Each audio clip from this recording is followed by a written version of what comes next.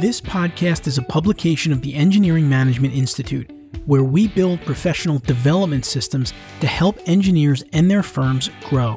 You can now download our recently published AE Industry Trends Report, which contains answers to the following questions. How long will the Great Resignation last? Are firms still allowing remote work, and how is it affecting their productivity? How are successful firms using data to create people-centric cultures? You can find answers to these questions and more in our latest report, which you can download at engineeringmanagementinstitute.org. Welcome to this episode of the Structural Engineering Channel, a podcast focused on helping structural engineering professionals stay up to date on technical trends in the field and to help them succeed in their careers and lives. In this episode, we'll be talking with Dirk Bondy, a lecturer at California Polytechnic State University, San Luis Obispo, and the University of California at Los Angeles about post-tension concrete. I'm your co-host, Matt Picardal. And I am your co-host, Rachel Holland. Now let's jump into our conversation of the week with Dirk. Before we go on here, a quick word from our sponsor for this episode, Simpson Strong-Tie. Simpson Strong-Tie is a building industry pioneer dedicated to helping people design and build safer, stronger homes, structures, and communities. Simpson Strong-Tie is making a positive difference for their customers through expert engineering, world-class test laboratories, and unrivaled technical support. We invite you to consider working alongside the many talented, passionate, and humble people who are all contributing to our shared mission in an environment that supports a healthy work-life balance. It's a place where you can connect, create, and build a career. Visit strongtie.com/careers to learn about our culture and why Simpson Strong-Tie employees are our most loyal customers.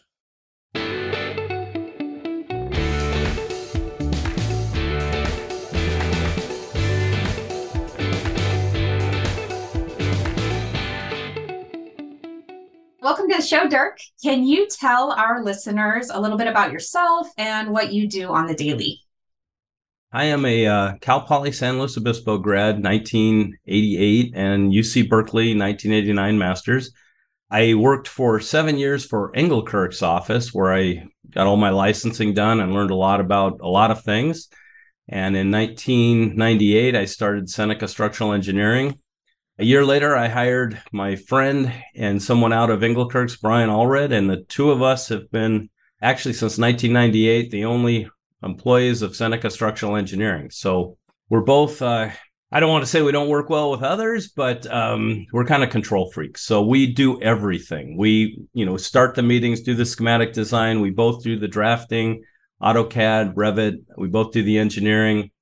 I write all of our in-house software programs.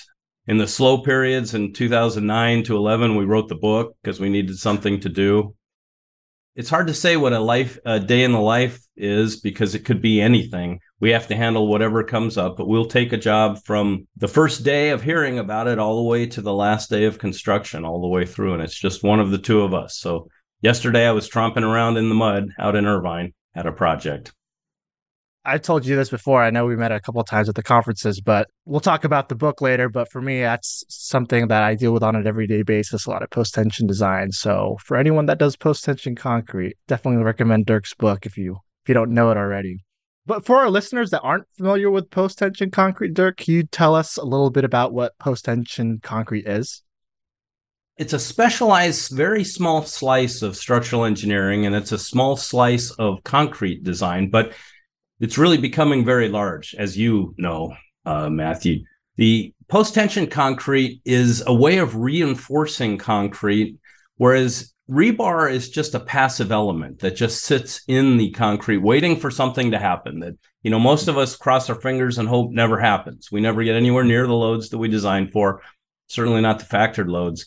In post-tension concrete, we take these high-strength cables and tension them. We actually put tremendous force in the building on the very first day of its life, actually probably on the third day of the concrete's life. We use high-strength early concrete, and each tendon will have about 28,000 pounds in it, and it's not unusual to have 25 tendons grouped up. I'm telling you, Matthew, and I know you know all these things. Your firm does a lot of this too. But that tremendous amount of force, the antithesis of what we think we do as engineers, we don't want to put force in buildings. We want to put strength in buildings and resist force. So post-tension concrete's a very unique and different mental state of design. But because of that, because we put these large forces in, we can actually lift the concrete, whereas concrete wants to sag. Concrete wants to sag, and then it wants to creep over time. So we can offset that, and we can also squeeze it. So we get a lot of crack control. We're not crack free, but we can really diminish the amount of cracks in a building, flatten the floors. And since we're actively using reinforcement that's doing about 80% of its capacity every day of its life, that leads us to being able to use a lot less concrete and other reinforcing. So it's a very efficient system. For instance, our hotels that we'll do will span 26, 28 feet and be 7 inches of concrete. And that's the entire structural depth. No other material can put its entire structure within 7 inches or the 8 inches that we can. Wood can't, structural steel can't. Nothing else can be that thin and that efficient. So after the world got past being totally afraid of putting these large forces into buildings, they've really come around, and now it's remarkably popular, and almost too many people are giving it a shot. Before I became an engineer, just looking at some of those parking structures and just seeing how thin some of those slabs were, that was something I've always wondered. But then when I got into school, I was like, oh, I get it. That's pretty much using engineering hacks to get the most out of concrete. So yeah, it was really interesting, and it's great to be using it today. That's how I feel. As you mentioned, you co-authored that book with your partner, The Post-Tension Concrete Principles in Practice. Can you talk a little bit about what the book is about, how it can specifically help engineers in their projects? We wrote the book in those 3 down years of serious recession. So we got to really focus on it and take our mind off not having anything to do. But I wrote the book. The first half of the book are the notes that I was using at UCLA and Cal Poly to teach the class. And, to be very honest with you, T.Y. Lin's book came out in the 60s. And most people, including me, when I was at Cal Poly in the 80s and at Berkeley, were still using that same book. And it's a terrific book. But we wanted one that was a little more up to date and a little bit more specific to practicing engineers. But the first half of the book, I put the notes in, and I thought, okay, educators across the country would want to put on ticker tape parades for this book and think it was so great and all rush to use it. I really thought it would be for the university community and they would appreciate it. That to this day has never happened. The second half of the book were practical examples for engineers who were already out in practice. They weren't in the educational system. They were working at a company, and maybe they hadn't had this class, or they wanted to see design practitioners approach. And sure, as both of you know, every engineer's got their own way of doing things, and there's only so much that can really be covered in textbooks. But these were design examples. We just put in real life design examples. And those have been tremendously popular, along with the pictures that we just put in the book of our own projects. And we have sold many, many books, but almost entirely to the practicing engineering community. We're having a tough time getting university professors to want to use the book. They want to teach pre-stressed concrete from almost the precast perspective. It's substantially easier to do that. They're usually, they're precast members. They're simply supported. They have straight tendons. They miss out on all the fun stuff that's part of cast-in-place post-tension concrete, which is draping the tendons, the continuity, the secondary effects, all the things that make post-tension concrete fun don't show up in precast concrete.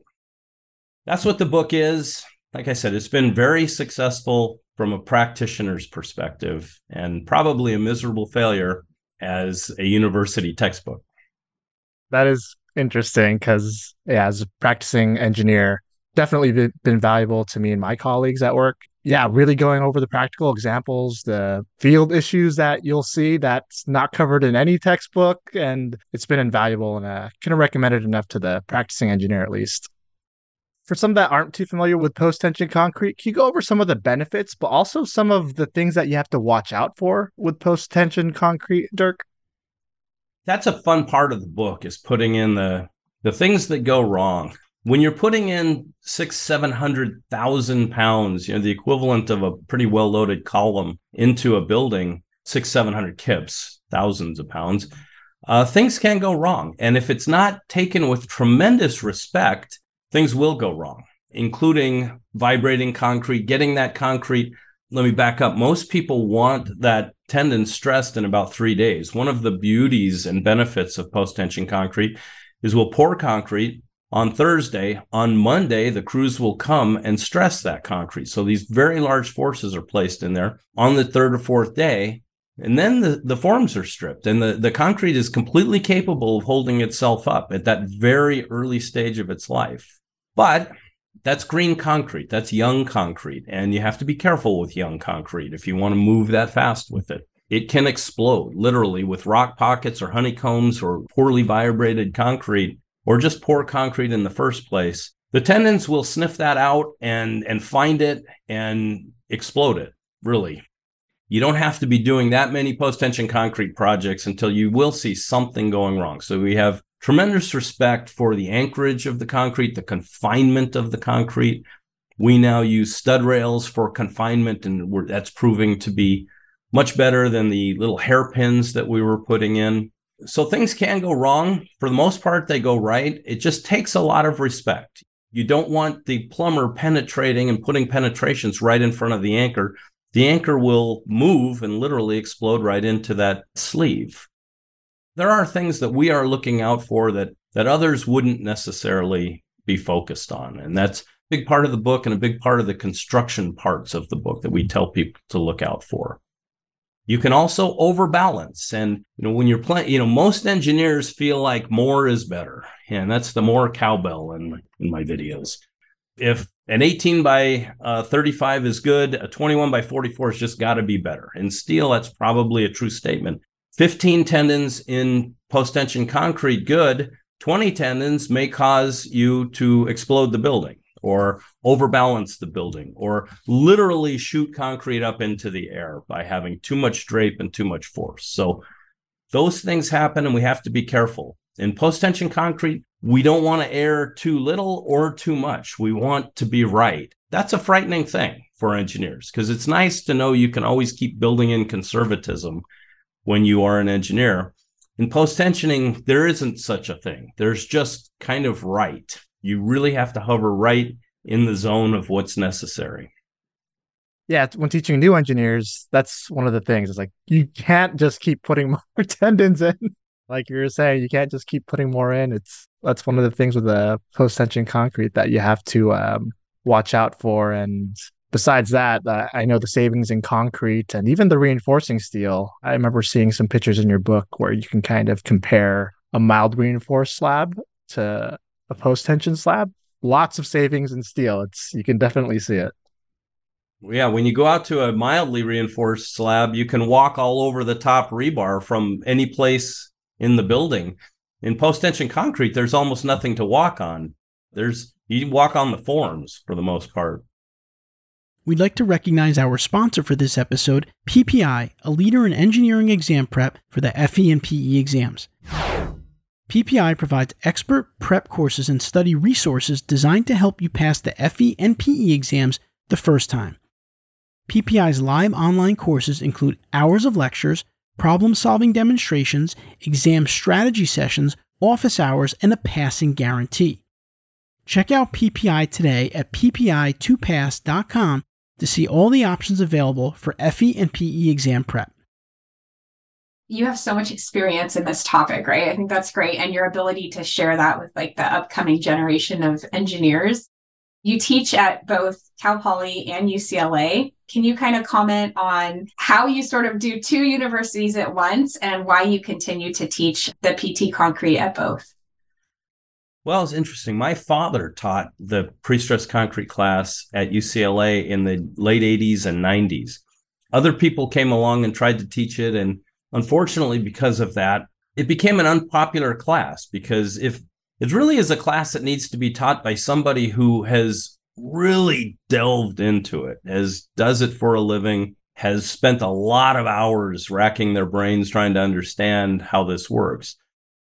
In 2011, John Wallace from UCLA came to me, and again, that was kind of the end of that really slow recession period where I was looking for things to do. And he asked if I would teach the class. And I thought, I'd been asked before, and I'd always said no, because I'm about an hour and a half south of UCLA. But I decided I would take it on. I didn't realize when he asked me at the time that it would be the last time UCLA planned on offering that course ever. And so it was about the 7th week that I ran into him in the hall, and he said, thanks for doing this. Students seem to be happy. If we're ever going to teach it again, we'll call you. And I was devastated. I thought I was signing up for Run to do this. But then the reviews came back from the students, and they mad scrambled and brought the class back the next year in 2012. And I know I'd been canceled because all my contract stuff was gone. They had obliterated me from the system. So I think I worked the first 4 weeks without even officially being hired. But I came back in 2012, and I've been teaching there ever since. That class has grown. At one point, I had 50 people in the class, and that was a class that started off just trying to have anybody who could sign up for it. I was only getting people who needed 3 units before they graduated and had to take anything.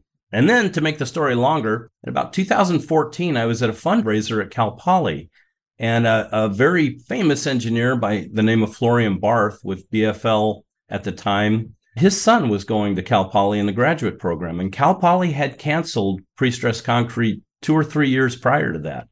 They didn't offer it anymore. And Florian was upset that his son was going to graduate with a master's degree from Cal Poly without ever taking pre-stressed concrete. And Florian, was the Northern California guru of post-tension concrete. My father was probably considered the Southern California engineering guru back in the day. So I just happened to be standing there, and I blurted out that I would teach his son how to teach it, how to do pre-stressed concrete. And Al Estes, the department head, was standing there and said, okay, if you're really interested. I didn't know what I was saying. It just like an out-of-body experience. I'm listening to myself say that I'll do these things. So I ended up using the videos that UCLA had taped. I flew my plane up and met with not just Florian's son, but 7 other students decided that if it was a good idea for him to take it, and he wanted his father, who was famous and wealthy, also the biggest contributor to Cal Poly's ARC-E program there's ever been, they decided they would also like to take the class. So I taught it for free. The school didn't pay me, but I flew up there every Friday, and I enjoyed meeting the students. We didn't even have a classroom. So we'd meet at the lawn, Dexter Lawn. We'd meet in the Brad Lab. We'd meet wherever we could. It really went well. And this was before Zoom, what we're doing right now. And I was told that could never work. Students could never watch videos and learn online and have these discussions. It had to be inside the brick and mortar building, standing in front of them, or they were incapable of learning anything. And it turned out just not to be true. My Cal Poly students were learning it as well or better than the UCLA students. And I asked them, how come that is? And they said, well, we can watch the video 2 or 3 times. We can back it up. We can pause it and read what you're talking about.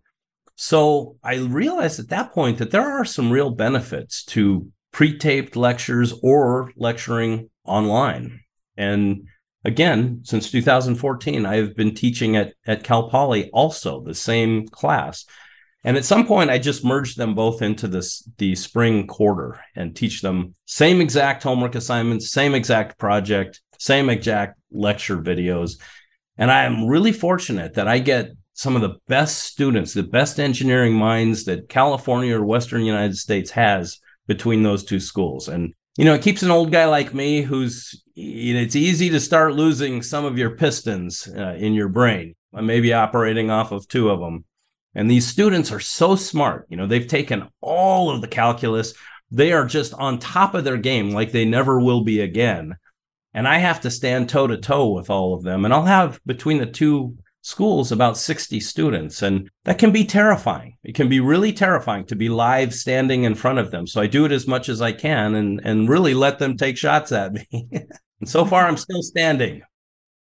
I love that you did it on Dexter Lawn with not even a real teaching paid position yet. That's so awesome. I think it's the biggest alumni donation they could ask for, right? Like sharing all of that with those students. That's awesome. I love those students. I love the UCLA students and the Cal Poly students. And there's such different communities. There are different mindsets. Every Cal Poly student calls me Dirk because they call all of their professors by their first name. Every student at UCLA calls me Professor Bondi. Even if I were to ask them to call me Dirk, they would call me Professor Bondi. It's just, that's the mindset between the two schools, but they're both great. The students are all great, and they're so smart. I believe your YouTube channel with some of your lectures is still up, right? The lectures that were taped at UCLA are still up there. UCLA through Bruincast taped my lectures, and they taped everybody's lectures who wanted them taped. And there was a benefit because your students wouldn't have to show up live. The next morning, those videos would be made available and they could watch. So if they had a conflict or they had an interview or they were just exhausted, they could either watch it or rewatch it the next day. So there were some real benefits. But at UCLA, you got the option to say that I want this available to only my class or I want this available to the world. Could anybody just click on Bruin Link and go through the list of classes? And, Harvard was doing this. I think MIT was doing this. A lot of schools back in about 2015 were just making courses available to anybody with an internet connection. I was watching philosophy courses at Harvard, I think, just for fun. And I thought, what a great idea to be able to just broadcast to anybody interested. You're not giving them a degree, so they're not going to graduate with a certificate, but they are getting the information. I always thought that was important, that everybody should have access to the same information. Then a very strange thing happened. There was a lawsuit brought against, I believe, both Harvard and MIT, supposedly by a group of attorneys representing the hearing impaired. And they said it was unfair to give out free videos because if they weren't closed captioned, if it wasn't equal for everybody. I personally doubt there was ever a hearing impaired person who ever had anything to do with that lawsuit. I think it was attorneys who knew that there were tremendous endowment money that they could have access to. That's my personal opinion. But anyway, so Bruincast shut down. Everything Harvard was doing shut down. MIT shut down. And you now no longer can go on and watch these terrific courses that they had just decided to make available. So I was upset about that. I bought my videos from UCLA and I put them on YouTube because I really believed in the concept. And I didn't think anybody was going to sue me personally. I don't have an endowment fund like Harvard has. So was there an option to just add the closed captioning, or is that really just because of the lawsuit? Bruin, it was a UCLA decision to just shut it down. I think all the universities in the country just decided to shut it down, which is to this day an incredibly sad statement because the approach was right. They were going to make courses available to anybody who wanted to watch them. And I'm a big fan of that. So YouTube is there, and I put my videos on YouTube. YouTube sent me something. I've got over 10,000 subscribers now, and I've never advertised it in my life. The only people who ever technically knew about it were my own students who were watching it, but word spreads, and I get these wonderful messages from people all over the world who didn't have access to a university, didn't have money, but they're able to watch the videos. So that's unfortunate about the free education, but at least you still put your stamp on there. I was really interested in kind of going off the topic of education. What do you think about the current state of education related to structural engineering? And do you think the educational industry how can they improve? This is where I get myself in trouble. Funny thing about, the COVID years were I'm a lecturer at these universities, so I usually am not even invited to any of the staff meetings, the faculty meetings. But because of Zoom, they sent out a link to everybody, and I got to listen in. My approach is very different, I think, than the average professors. They're always looking for the new and exciting and fun and sexy way of presenting something, usually in new software. And they're very quick to get rid of the fundamentals, in my opinion. This really is at both schools that I've taught at. They wanted to get rid of pre-stressed concrete. It just wasn't interesting enough. And they want to replace it with more high-tech, three-dimensional modeling type things. And I disagree with that. I see schools, I can understand from the professor perspective that they want to teach what's really exciting to them and what they're doing research on. But we as engineers haven't really changed much about the physics and the way we do buildings since the Roman times. And what we do change is how we present it. So when I was at Cal Poly in the 80s, we were hand drawing with pencil, and then it was a big deal to go to pen on Mylar. And when I got out to work, this AutoCAD thing was coming along and new and crazy that was never going to take off. And I heard that from all the draftsmen who were hand draftsmen. And of course, they ended up getting replaced by young people. And now we're going through that with Revit. And, Brian and I are learning Revit as fast as we can here because we understand we got to keep up. But those are ways of presenting the same thing. But an 8-inch post-tension slab goes just as far and holds up the same amount of load as it did in the 50s or 60s.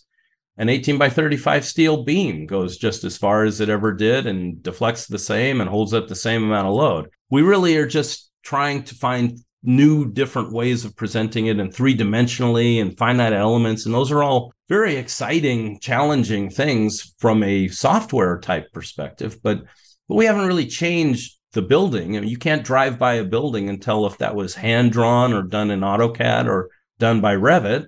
I really believe the university systems need to back themselves up and keep teaching the fundamentals, the absolute basics, and let the industry teach the young people what the latest and greatest way of presenting that information is. But you're never going to understand what the complicated computer program's doing if you don't understand the fundamentals and the basics of the physics, the foundational tools that you need.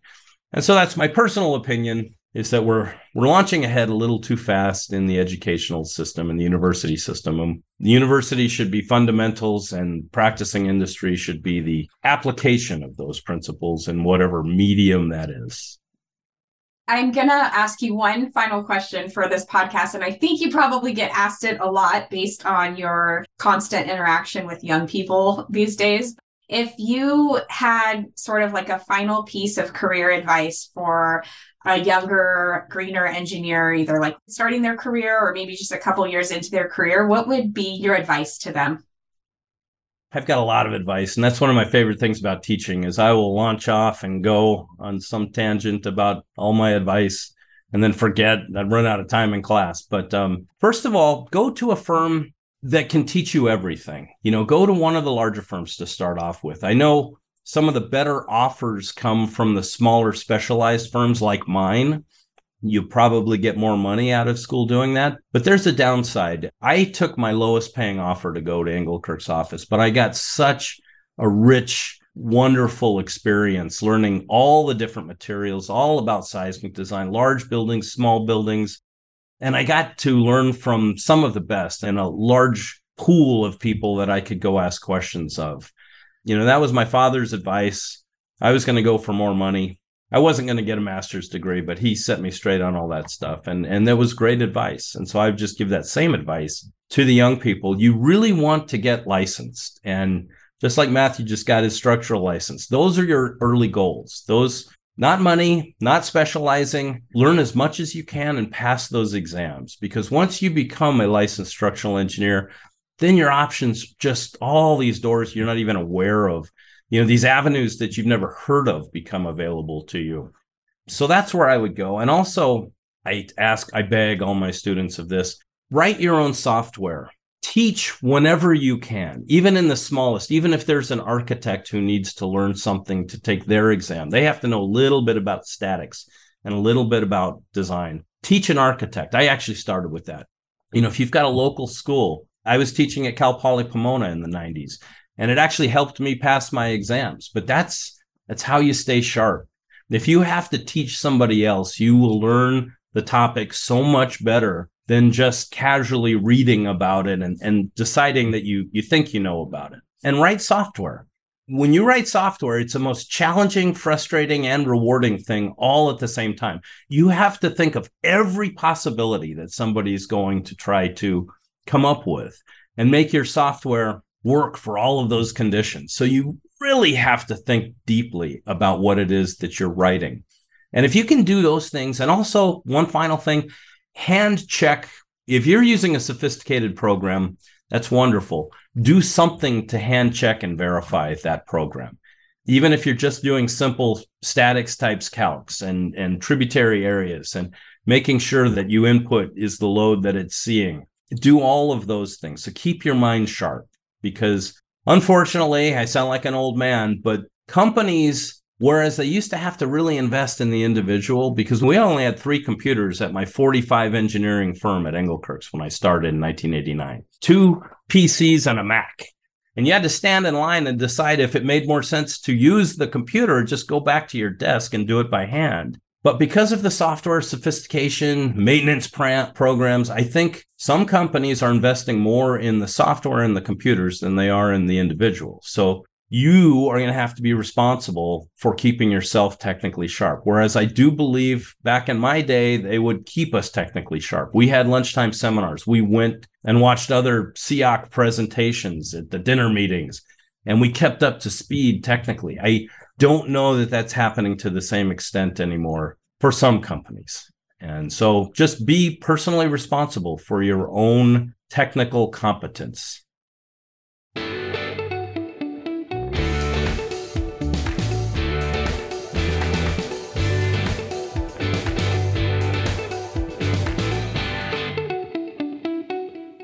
I hope you enjoyed the episode today. We would love to hear your feedback, comments, and or questions. To leave them, please visit structuralengineeringchannel.com.